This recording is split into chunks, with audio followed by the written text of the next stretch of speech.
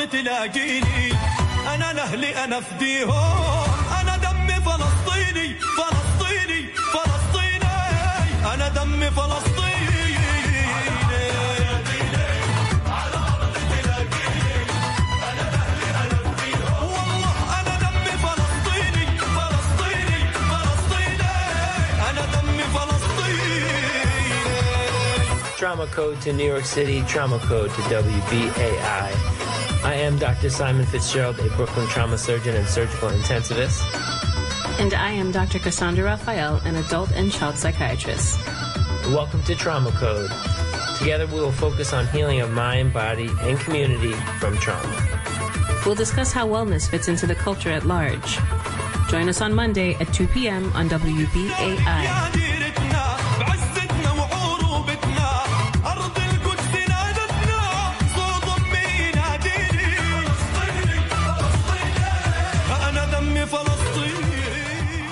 Welcome back to the Trauma Code. This is Dr. Simon Fitzgerald, live and in studio for Monday, January 8th, 2024. Happy New Year.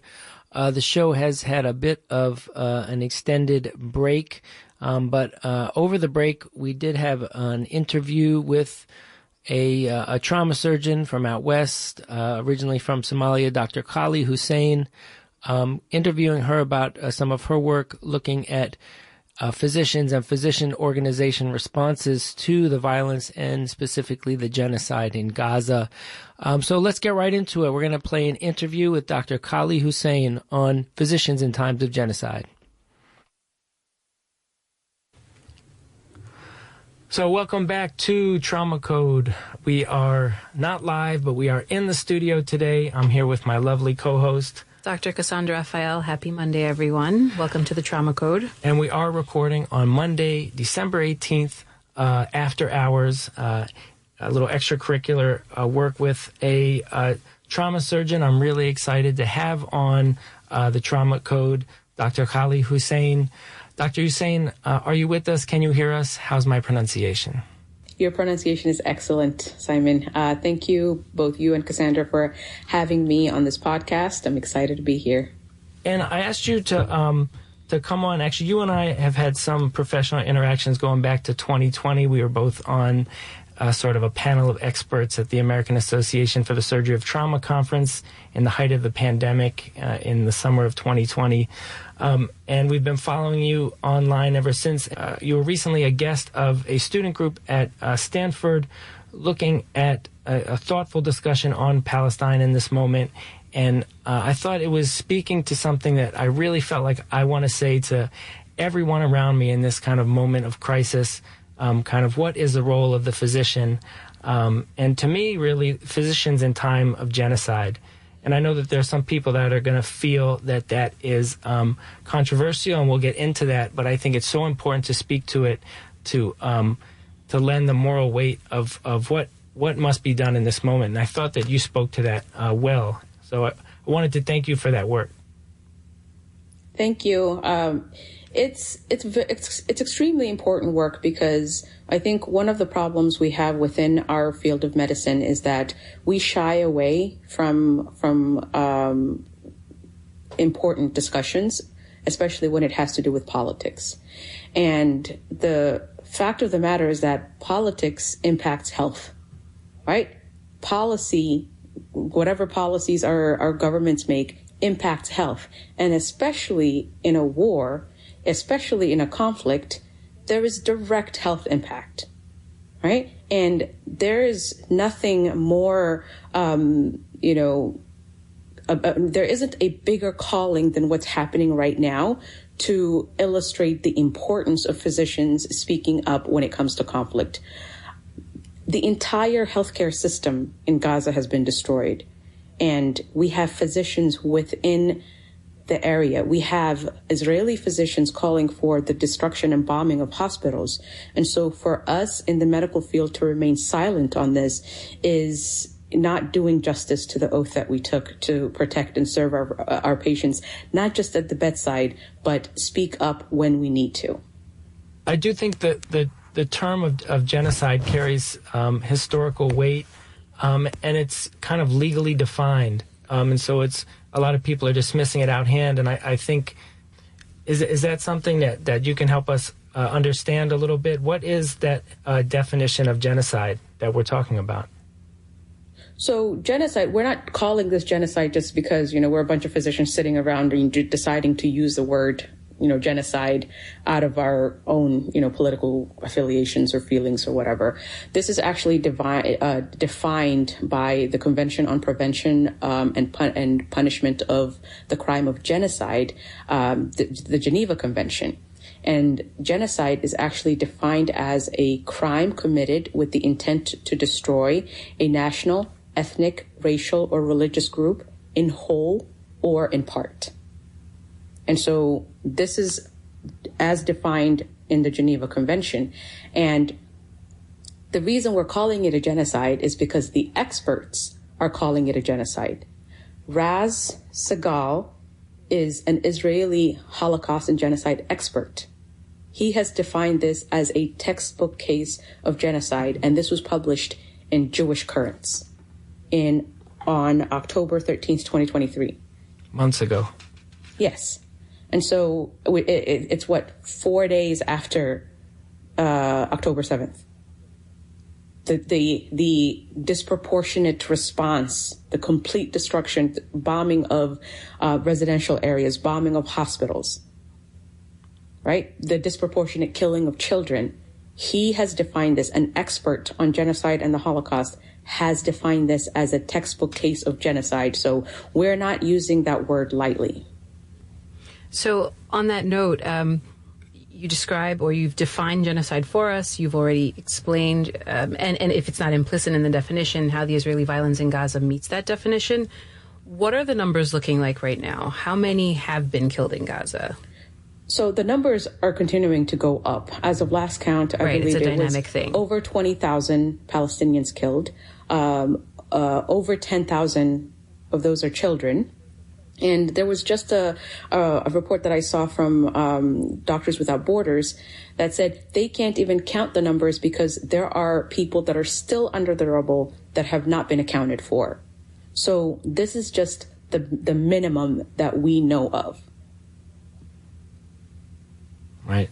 And as you mentioned that the children make up such a high percentage of the toll. And I think for me in understanding this as a genocide, that's part of the crucial point, right? The targeted killing of large numbers of the generation, the next generation as part of the, the goal of genocide. And it's not right, not just teenagers, but large numbers of infants, toddlers, young children, as well as I know there's been a series described of resuscitative cesarean pregnant women who are being killed with fetuses in them and desperate attempts to save the lives of the fetus.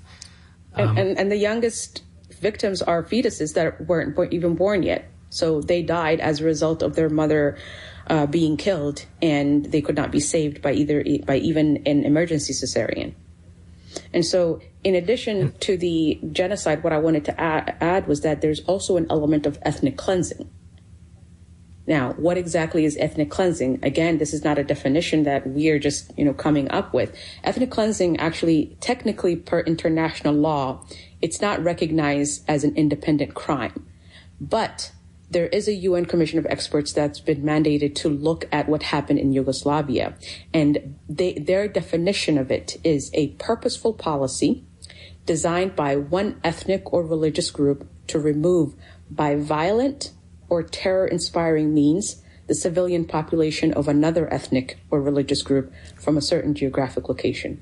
And so when we look at what happened in Gaza, they forced people to move from the north to the south, right? They destroyed majority of the hospitals, almost all the hospitals in north of Gaza, and they carpet bombed the entire area. And their politicians have stated publicly that they're going to turn Gaza into a parking lot. Now, when the civilians listened and moved to the south, what did they do to the south? They started bombing the south. Well. And so We have and targeting the healthcare infrastructure as well, and continuing to target the healthcare infrastructure there. And not only that, and with this, the reason that they've given over and over and over is that they want to attack Hamas. They want to retaliate against Hamas and destroy it. What's happening in the West Bank? The attacks on healthcare systems, the attack on civilians, the killing of civilians in the West Bank where there is no Hamas. How do we explain that? How do we explain that if it isn't systematic attack on a group, on a certain ethnic group? Part of that, what rises to the level of genocide, and I hate having to keep saying it over and over again, but I think it's worth being explicit and calling out what we see is not only the target of children, but of entire families. So there's the other phenomenon, right, of the wounded child with no surviving family, a new medical acronym, WCNSF, which is coming up in the medical records and in the literature now. This continues even, I was just, every Monday I listen to Democracy Now! and get brought up to date on sort of the latest atrocities, including there was a teenager, Dina Mohsen, who was a double amputee from when her house was bombed, killing many of her family members. She was just killed as a patient inside Auda Hospital when that was, targeted for attack by the Israeli military. Anything else that you want to say about the targeting of entire families and what's going on in Gaza? Yeah, and I think it's important to point out that the WCNSF, Wounded Child, No Surviving Family, is not no surviving parent or siblings. It is no surviving aunt, uncle, cousins, grandparents. It's entire family lines. The last time I saw this statistic, I think it's updated, entire family lines were being wiped off of the registry. Entire bloodlines, I think it was at least 50 at that time. It's probably a lot more now. Entire family lines and generations have been completely wiped off. And to make matters worse, I think this was about 2 weeks ago where the facilities that kept records for the city were attacked. The archives. The archives. Yeah. So it's not just,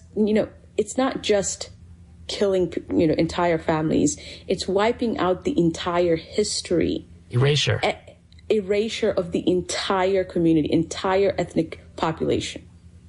Wow. And so I don't understand how we can look at the systematic destruction of everything and not call it a genocide and not basically call it what it is. What we're being told is, not to believe our eyes and ears. And in addition to the numbers of dead that you shared with us, we also know that there's large numbers of casualties, some of them really severe. One number I heard was 1,000 traumatic amputations of children in the last couple months. And we know there's a lot of burns. White phosphorus has been reported. And the other thing I think that really has resonated with me, and I think we're going to get into what has been the medical institution's response to what's going on, but the way that healthcare workers and the medical infrastructure has been systematically targeted and without a serious response, in the lay media, in the academic press, inside many organizations with some notable exceptions of healthcare workers. And I think, at least 23 hospitals have been attacked. 45 ambulances have been shot up. Some numbers I've seen were higher, have been bombed and attacked. Physicians have been killed at work. We know there was MSF physicians killed while working at Al-Auda Hospital, along with a neonatologist. Patients killed at the hospital. There were just reports, which haven't been confirmed, but by eyewitnesses, including journalists, of bulldozers running over people, displaced people seeking refuge at, I think it was Al-Auda Hospital as well. And, the names of these hospitals, right, Al-Ali Hospital, which was bombed early on, and where Dr. Ghassan Abu Sitta did a press conference in the parking lot, which is worth listening to. Al-Shifa, hundreds were killed there. Al-Shifa Hospital, where hundreds were killed as well. And I think it's worth noting at Shifa Hospital, the director of the chair of OBGYN, the chair of internal medicine, the chair of emergency medicine have all been killed, and the director is now under arrest. And we could go on and on. We know that there was a forced evacuation of a hospital, Al Nasser, and that premature babies were left without any arrangements to care for them when they not only died but rotted in the beds. Really graphic, really horrible, systematic attacks. And as you mentioned, it was done all over the north, and now it's transitioning to the south. Anything else that you want to say about that? Right. And yeah, so one thing I want to add is, remember when Ahli Hospital was the first hospital that was bombed? And there was conversation going back and forth saying, it wasn't Israel that did it. It was a bomb that went the wrong way. That was sent by Hamas, and there was equivocation of whether they really targeted a hospital or not. A little bit after that, a letter was written by 100 Israeli physicians, some of them pediatricians, urging their government, urging their military to bomb hospitals if they deemed it appropriate. Okay? And the letter that they wrote basically said, the doctors claimed that bombing, and this was when they were going and moving towards Al-Shifa Hospital, and they were saying that is the base of Hamas.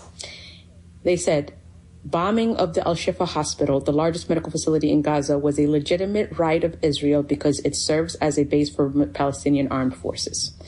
And this was translated from the letter that they wrote. The residents of Gaza saw fit to turn hospitals into terrorist nests to take advantage of Western morality. They are the ones who brought destruction upon themselves. Terrorism must be eliminated everywhere. Attacking terrorist headquarters is the right and the duty of the Israeli army. And so after that, after, the going back and forth of saying, no, we really didn't hit Ahli Hospital, with the backing of their physicians, they went on a rampage attacking every hospital without even thinking twice about it. Wow. And so what is our response to that? Right? If we have physicians disavowing their oath and calling for the bombing of hospitals where there are patients, there are injured civilians, what is our response as physicians? Do we stay silent and say this doesn't concern us? Right. And I think, pursuant to that question that you asked, there were physicians, I think at Al-Shifa, that did a press conference calling this out. And basically, as I understand it, all of the healthcare unions in Gaza, if not in Palestine as a whole, have sent out an explicit request for solidarity, I think back in November. So the Yes. question of what we should do, we have some suggestions by the physicians on the ground of what's asked of us. We do. They stopped taking care of patients. They were getting hundreds and hundreds of patients a day, thousands of patients a day from the bombing, from the constant bombing. They had to stop their patient care to beg the world to say, help us. They said, we as doctors are ambassadors of peace. We save lives. Israeli doctors who signed a letter promoting bombing of hospitals with patients inside have committed a betrayal to their noble profession and bear responsibility. So instead of, the rest of the physicians in the world standing up on behalf of our Palestinian colleagues, calling out Israeli physicians and saying, how dare you? How dare you call for the bombing of civilians in hospitals and injured patients? They had to do it themselves because we remain silent. And if we're not silent, we are silencing, our institutions are silencing the people who want to speak up and who want to advocate for these people.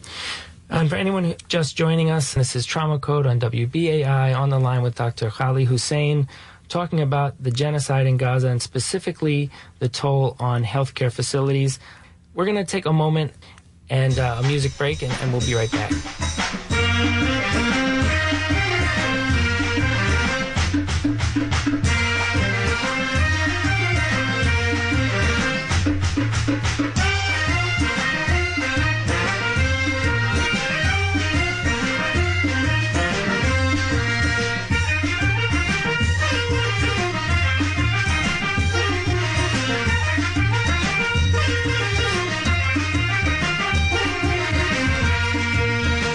Welcome back to the Trauma Code. I'm on the line with Dr. Qaali Hussein, and we're talking about the genocide in Gaza and specifically attacks on the healthcare system and what the moral imperative is for all of us, but particularly physicians and healthcare workers. We've talked about how almost 300 healthcare workers, over 100 physicians have been killed, many of them with their entire families, several of them, while at the hospital working, many of them right after coming home from the hospital and joining their families. And if I can say, I think, one reason why this hasn't been covered terribly well is, in addition to racism and things like that, is there is a blockade, right? There's very few foreign journalists in Gaza, and there have been something like 90 journalists killed since October in Gaza, which is, I think, more than the entire number of journalists killed in the Vietnam War and many other really, iconographic violent wars in which journalists were caught up in the violence. And I think there is a case even, again, from today or yesterday or over the weekend, and you can probably pronounce their names and maybe you know them better, where a Al Jazeera journalist, photojournalist, was shot and left in the street for hours and bled out, and snipers pinned down any ambulances trying to get to him. And his co-worker who was shot and survived had already survived a bombing that killed something like 12 members of his family. Part of that is, I think there is targeting of journalists and physicians, but there's also a level at which the destruction is so complete, the violence is so extensive, that if we were talking about puppeteers, you could probably come up with a dozen that have been killed, just because it's so many people, it's everywhere.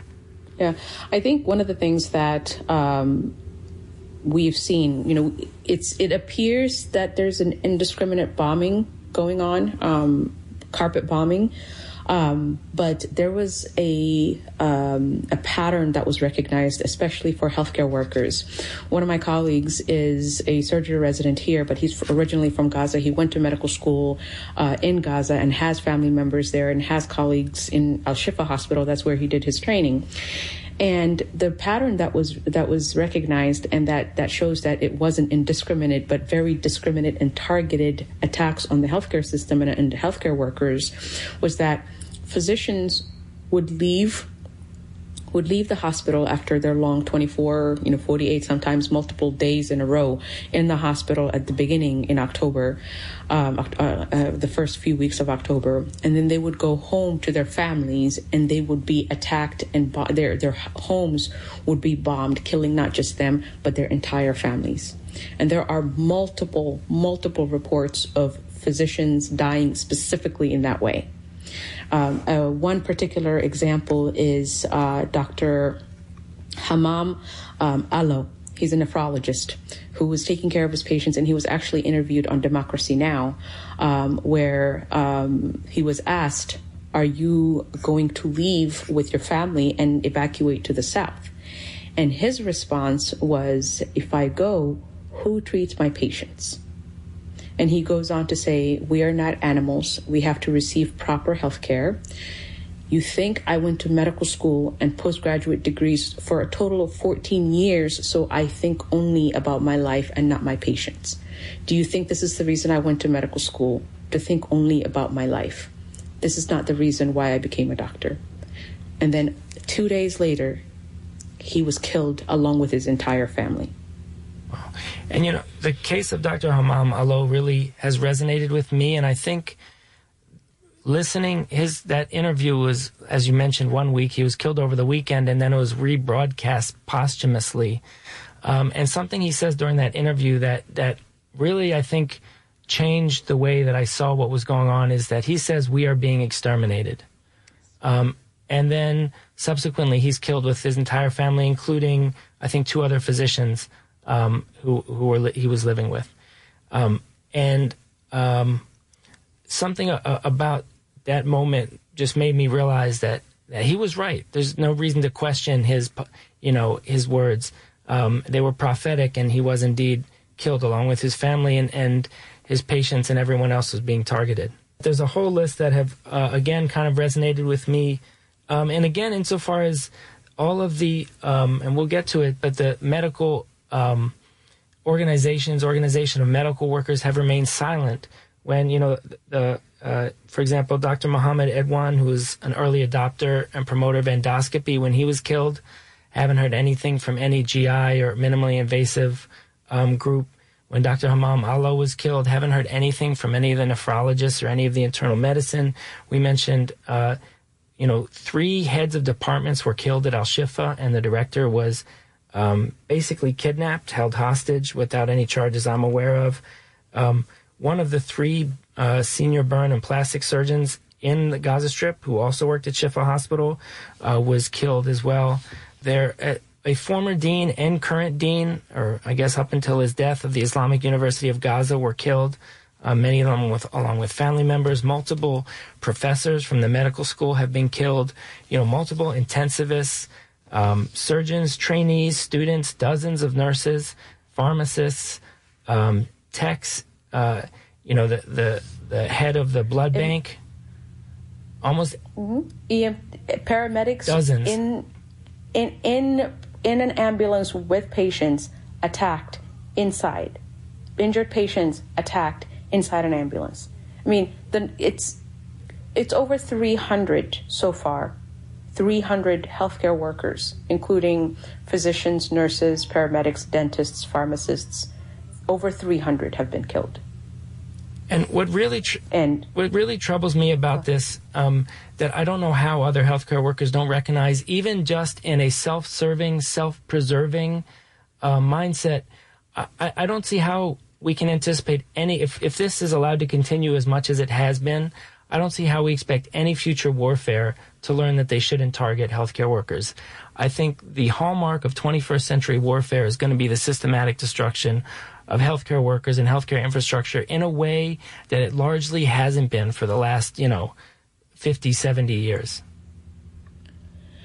It hasn't. And the thing is, I think one of the things that we're missing in medical education is the role of physicians when it comes to these kinds of conflicts, right? We don't learn from history. And so in racking my brain in the issues that I've had with trying to be very vocal and having institutions just completely shut us down, completely be, silent on this issue, as opposed to how loud they were when it came to Ukraine. We'll get into the double standards and the racism on that in a little bit. But we haven't learned the history that the role that physicians had played in the history of genocides. And so in trying to, preparing the talk for the students at Stanford, I asked the student that was helping prepare this, Mike, do you know how physicians were involved in the Holocaust? And none of them knew. The Nuremberg trials, there was a physician's trial where several physicians were involved in experimentation, in running the gas chambers that killed, millions of people. 17 of them were tried, and I believe 7 were brought up, were found to be guilty and sentenced to death.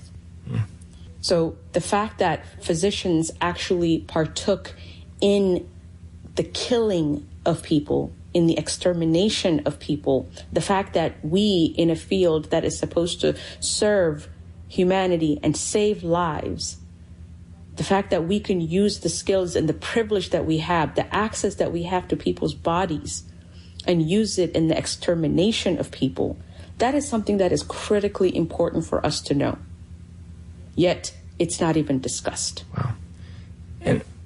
But it does come up right? in the oath that we take when we become physicians. I think that's another point that you'd made in your talk for the global health folks at Stanford, right? So there have been a recent modification about the possibility of threat and what is our obligation to folks who are threatened or...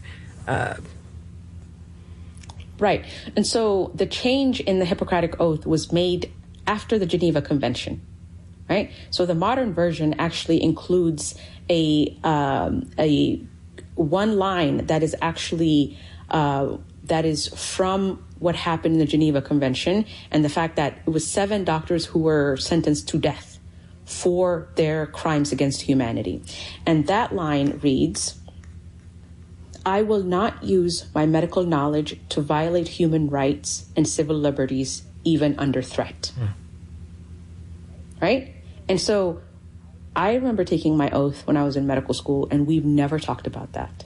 We've never talked about, why do I have to put in my oath that I'm not going to use my medical knowledge to violate human rights? Right? It's not a topic that's discussed.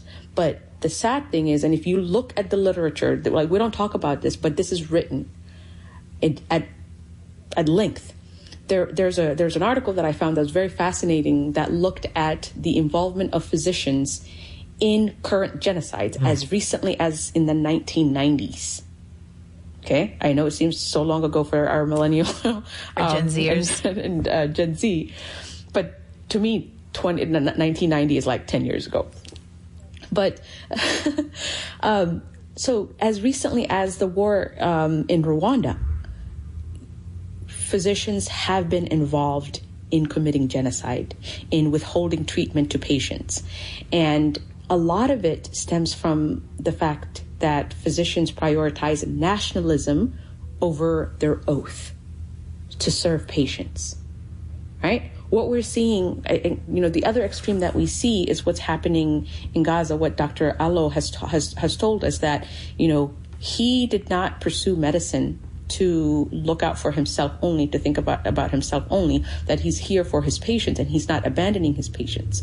And then the other extreme that we have that we rarely discuss is the fact that people put their nationalism, right, their politics over their patients. And if you go on social media and if you see physicians who are pro-Israeli, pro-Zionism, right, physicians who are signing letters in Toronto, I think there's like 555 physicians who have signed an open letter saying we are proud Zionists, right? Physicians going on social media saying kill Palestinians. These people are terrorists. They brought this on themselves. We have more people on this side, they're not committing genocide, but they are in support of the entire destruction of an entire people. And so the fact that we don't discuss this and the fact that we don't talk about it is what created our current medical system, our current healthcare culture, where not only are we not speaking up on behalf of the people who are being exterminated for the world to watch, we are silencing people who are trying to speak up. And our responses to different wars are completely different. And you can see that in the response of 2 major organizations. And I can talk about both of them. Please. One is the American Medical Association. So the American Medical Association, when it came to the war in Gaza, when it came to Palestine, they put out a statement saying, the only thing that we're going to say is medical neutrality, right?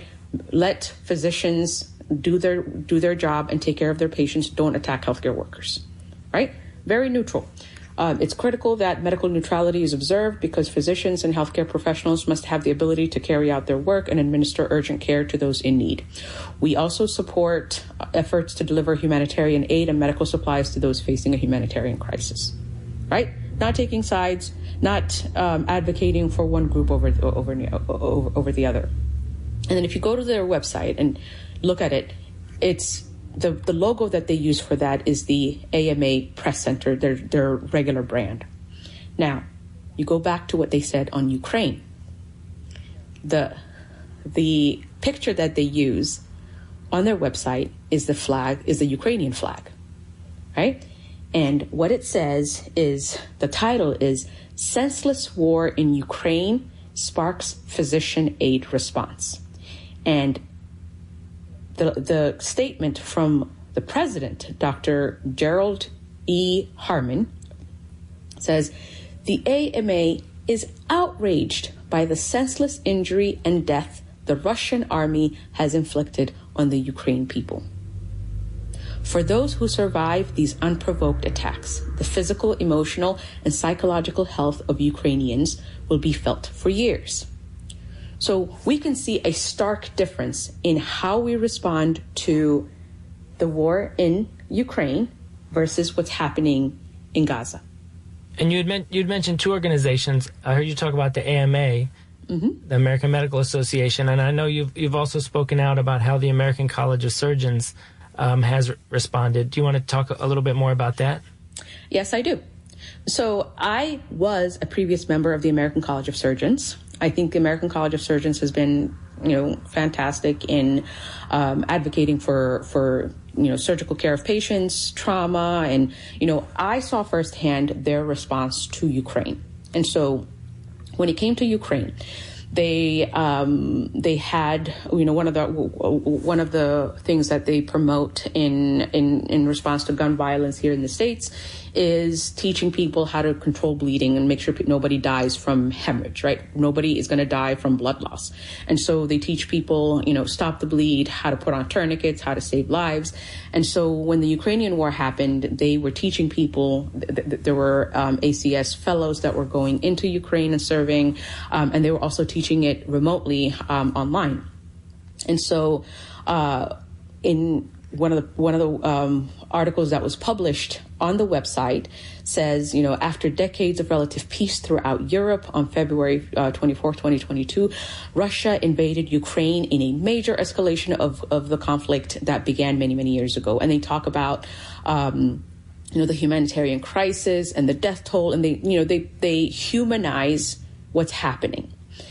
And then their statement on Gaza came out. As soon as it started, I started reaching out to to Dr. Turner, who's the executive director. She contacted me. She got me in touch with the member services person to see what more the ACS could do. You did this in Ukraine. Can you do the same thing and help in Palestine? That was my question to them. And their statement initially said, their only statement says, ACS remains concerned about the continued human suffering in Israel, Gaza, and the West Bank. In response to our call for organizations that could help provide humanitarian assistance to victims in the region, our members have offered the following list. The list will be updated as we get more information, and it's a list of nonprofit organizations that are, either collecting money, food, and medical supplies. Nothing more. And so I have an email thread with them that goes back and forth to say, okay, you know what?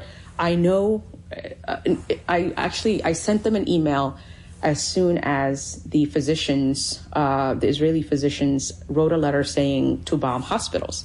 And they said, we as an organization should be in a position to speak up on this because, you're the American College of Surgeons. You're a major organization, surgical organization. You have the Committee of Trauma. Like, we talk about this all the time. You guys speak up on conflicts. You just did it for Ukraine. And the email response that I got was, we can see your deep concern for this issue, and we feel your hurt through your message.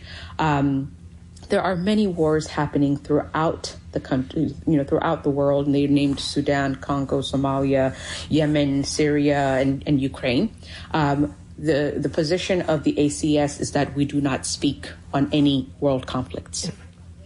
And so, being on the email list and getting all the emails about Ukraine, I knew exactly, that statement was false.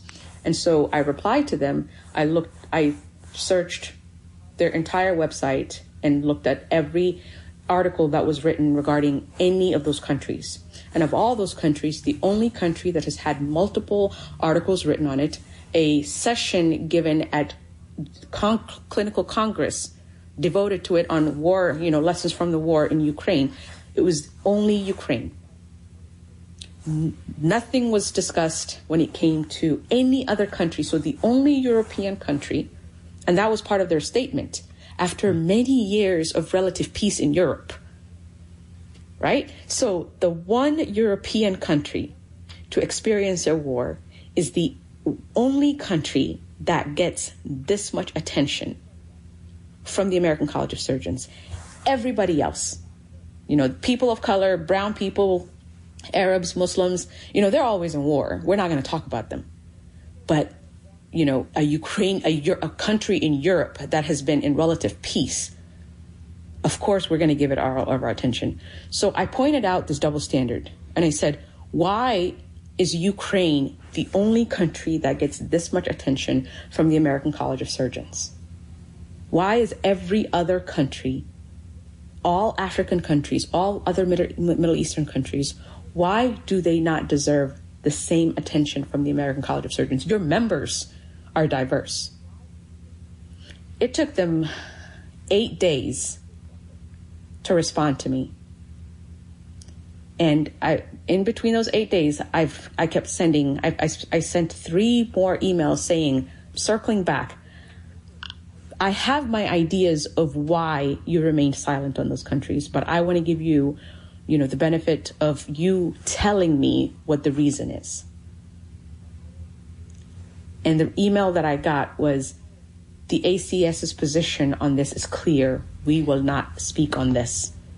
Please look to our previous statement. And so that, for me, was a clear statement that the American College of Surgeons, despite their diversity, equity, and inclusion statements and, working groups and task forces, remains racist in its practice and in its policy in whose lives they value. And so as a result of that, they said, there's no reason for me to be a member of an organization that is this racist, wow, that sees no value in the lives of non-Europeans, of non-white people. Right? So I am no longer a member of the American College of Surgeons, and I'm actually in the process of writing up why I no longer feel that being a fellow of the American College of Surgeons is an honorable thing. Having FACS after your name, they've sold it to us as, this is the epitome of your career, of your qualifications. Of your qualifications, right? What happens to the ethics of that? What happens to our professionalism, right? Being a fellow of the American College of Surgeons, to me, no longer means anything if you cannot speak up, in an equitable way for all lives. When FACS to me means I stand behind an organization that values European lives more than any other life, white lives more than any other lives. And as an organization, we cannot be reflective enough. When somebody points this out, we cannot be, we cannot hold ourselves accountable to our double standards and course correct. You have very detailed experiences with one of the most important American medical associations, the American College of Surgeons. We know that at the American Medical Association, a group of students tried to bring forth a position basically calling for ceasefire from the organization, and they were shut down by the leadership. We know one of the trainees at Jacobi here in the Bronx wanted to have a presentation, a grand rounds for their department. And when I guess the leadership felt she might call for a ceasefire, as she had done it on her social media, the grand rounds was canceled, which I've never heard of happening. And because of calling for a ceasefire, not calling out, Israel. And that's the other thing that I forgot is part of my communication with the ACS was, I'm not asking you guys to be political. I'm not asking you to condemn Israel. I'm not asking you to condemn Hamas. I'm not asking you to be political. I'm asking you to speak up for the protection of hospitals, for the protection of healthcare workers, for the protection of patients. And they couldn't even do that. Right. And a lot of these institutions, I think that was that Montefiore in New York City? I believe so. Right. I think I said Jacobi. They're affiliated with Montefiore. That's right. Yeah. So they canceled the ground rounds because that person wrote one social media post calling for a ceasefire. So the medical institution, our medical institutions are silencing people calling for a ceasefire, saying stop killing people. Just think about that. Think about how crazy that sounds. In the shadow of all of those losses, the generational loss of healthcare workers, leadership, and trainees and students in Gaza, And you have very detailed experiences with one such organization, but there have been very few exceptions, very few healthcare organizations who have taken what seems like a very low bar, but I guess is a very bold moral stance against genocide and in favor of a ceasefire. And when I brought this up, our previous guest was Tariq Lubani, who has a lot of experience in Gaza. He pointed out that a lot of this is generational, right? Who has so far made important statements? As we mentioned, the student group within AMA, there was the American Public Health Association. There was like a complete revolt. Had to be quite a battle before any reasonable statement came out of their meetings. The union, the labor union for interns and residents, was one of the first ones to call for a ceasefire. 1199 Healthcare Workers Union now has joined that call. But beyond that, I can't think of a meaningful. Well, I think there's probably some exceptions, like an Ontario Students Association and things, but very few important, powerful organizations through all of the specialties and subspecialties or any of the journals have published very, a meaningful call for ceasefire, for example. The journals are doing the opposite. The journals, I think one of the first journals that came out, and I think this was November 8th, 2023, was JAMA. They published an op-ed by Matthew Winia, who's a bioethicist, by the way, who was basically making the case for bombing hospitals. One of the things he said was that Israel, in its response to Hamas's attacks, has promised not to target medical facilities unless they are being used for offensive purposes, which can make striking them legal under limited circumstances. In the Journal of American Medical Association. So this was sort of the academic groundwork for the full-on assault that followed of healthcare institutions. They were manufacturing consent in the literature. Right? What have you ever? I have never, in my wildest dreams, thought I would see anything in JAMA that came even close to justifying bombing a hospital. Right? But here we have JAMA basically, letting a bioethicist make the case for when it's okay to bomb a hospital.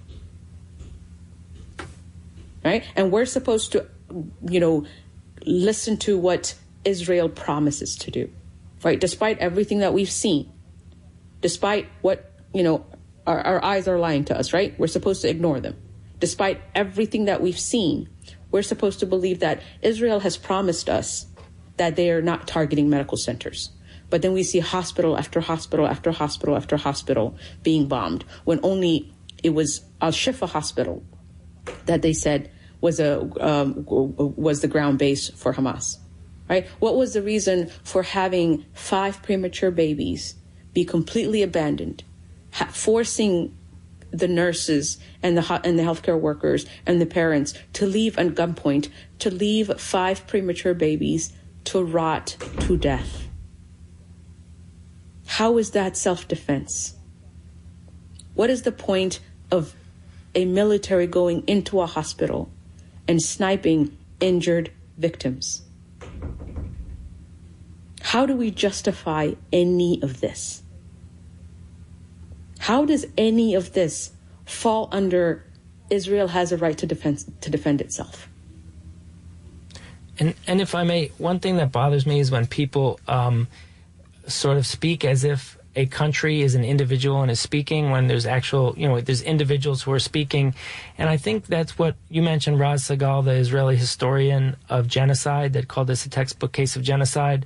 There's another Israeli historian of genocide, Omar Bartov, I think his name is, and they've both written about, being Hebrew speakers and studying what's being said in Hebrew by, people with names and positions of authority in the civilian and military leadership of Israel.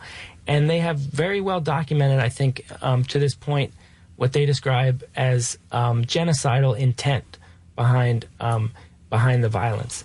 So I think it's hard to believe, as you mentioned, the way Winnie and others would take the word of a military spokesman in English, on a news channel, rather than looking at the literature, looking at the academic study, the historical study of what's going on. Right, and we've seen how people, create the situations to continue to support this, right? Instead of looking at the genocidal words of the leadership in Israel and the military personnel in Israel, the calls for a free Palestine are being termed genocidal, right?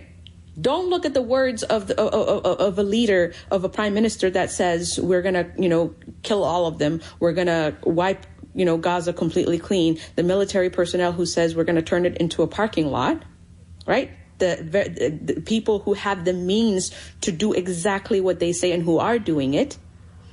Let's look at protesters who are saying free Palestine, from the river to the sea, for a free Palestine. Let's classify that as genocidal. Right? And then to add to the journals, I wanted to not only pick on JAMA. JAMA was the worst by far. But the Lancet was also instrumental in their efforts to silence the calls for ceasefire.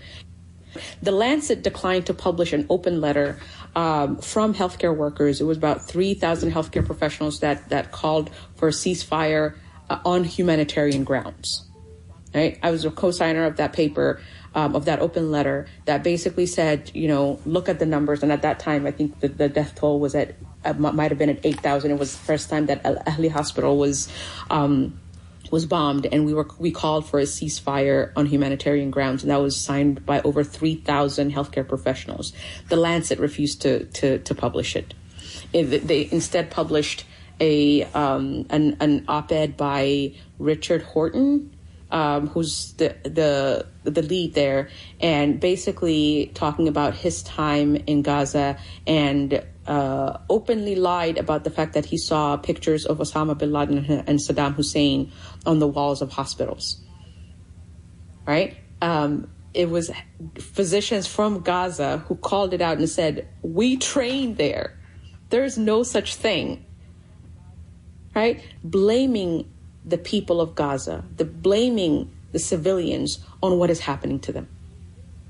Saying, the propaganda that keeps being spread, saying you voted for Hamas, so therefore you brought this on them, on yourselves. Is there anything else that you would want to say? I've been thinking about this myself, to particularly people in healthcare, but also our lay audience. What does this moment call for us to do in a couple of sentences? What would you ask of people?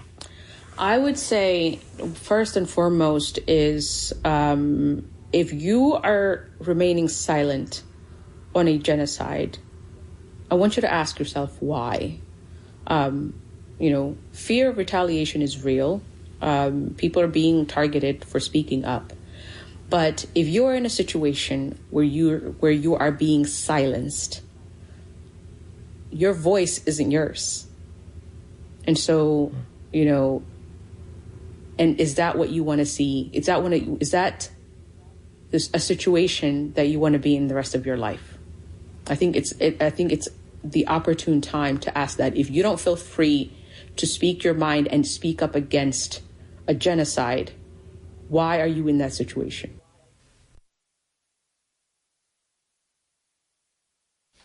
Welcome back to the Trauma Code on WBAI in New York City. That was just an interview with Dr. Qaali Hussein on physicians in times of genocide. And the second half of that interview will make it available online, wherever you get your podcasts, or also hopefully play it next week or next episode on the Trauma Code. And if we have time, I was hoping to end with a reading by Brian Cox, an actor, of a poem by Rifat Al-Arir, If I Must Die. Thank you for joining us, New York.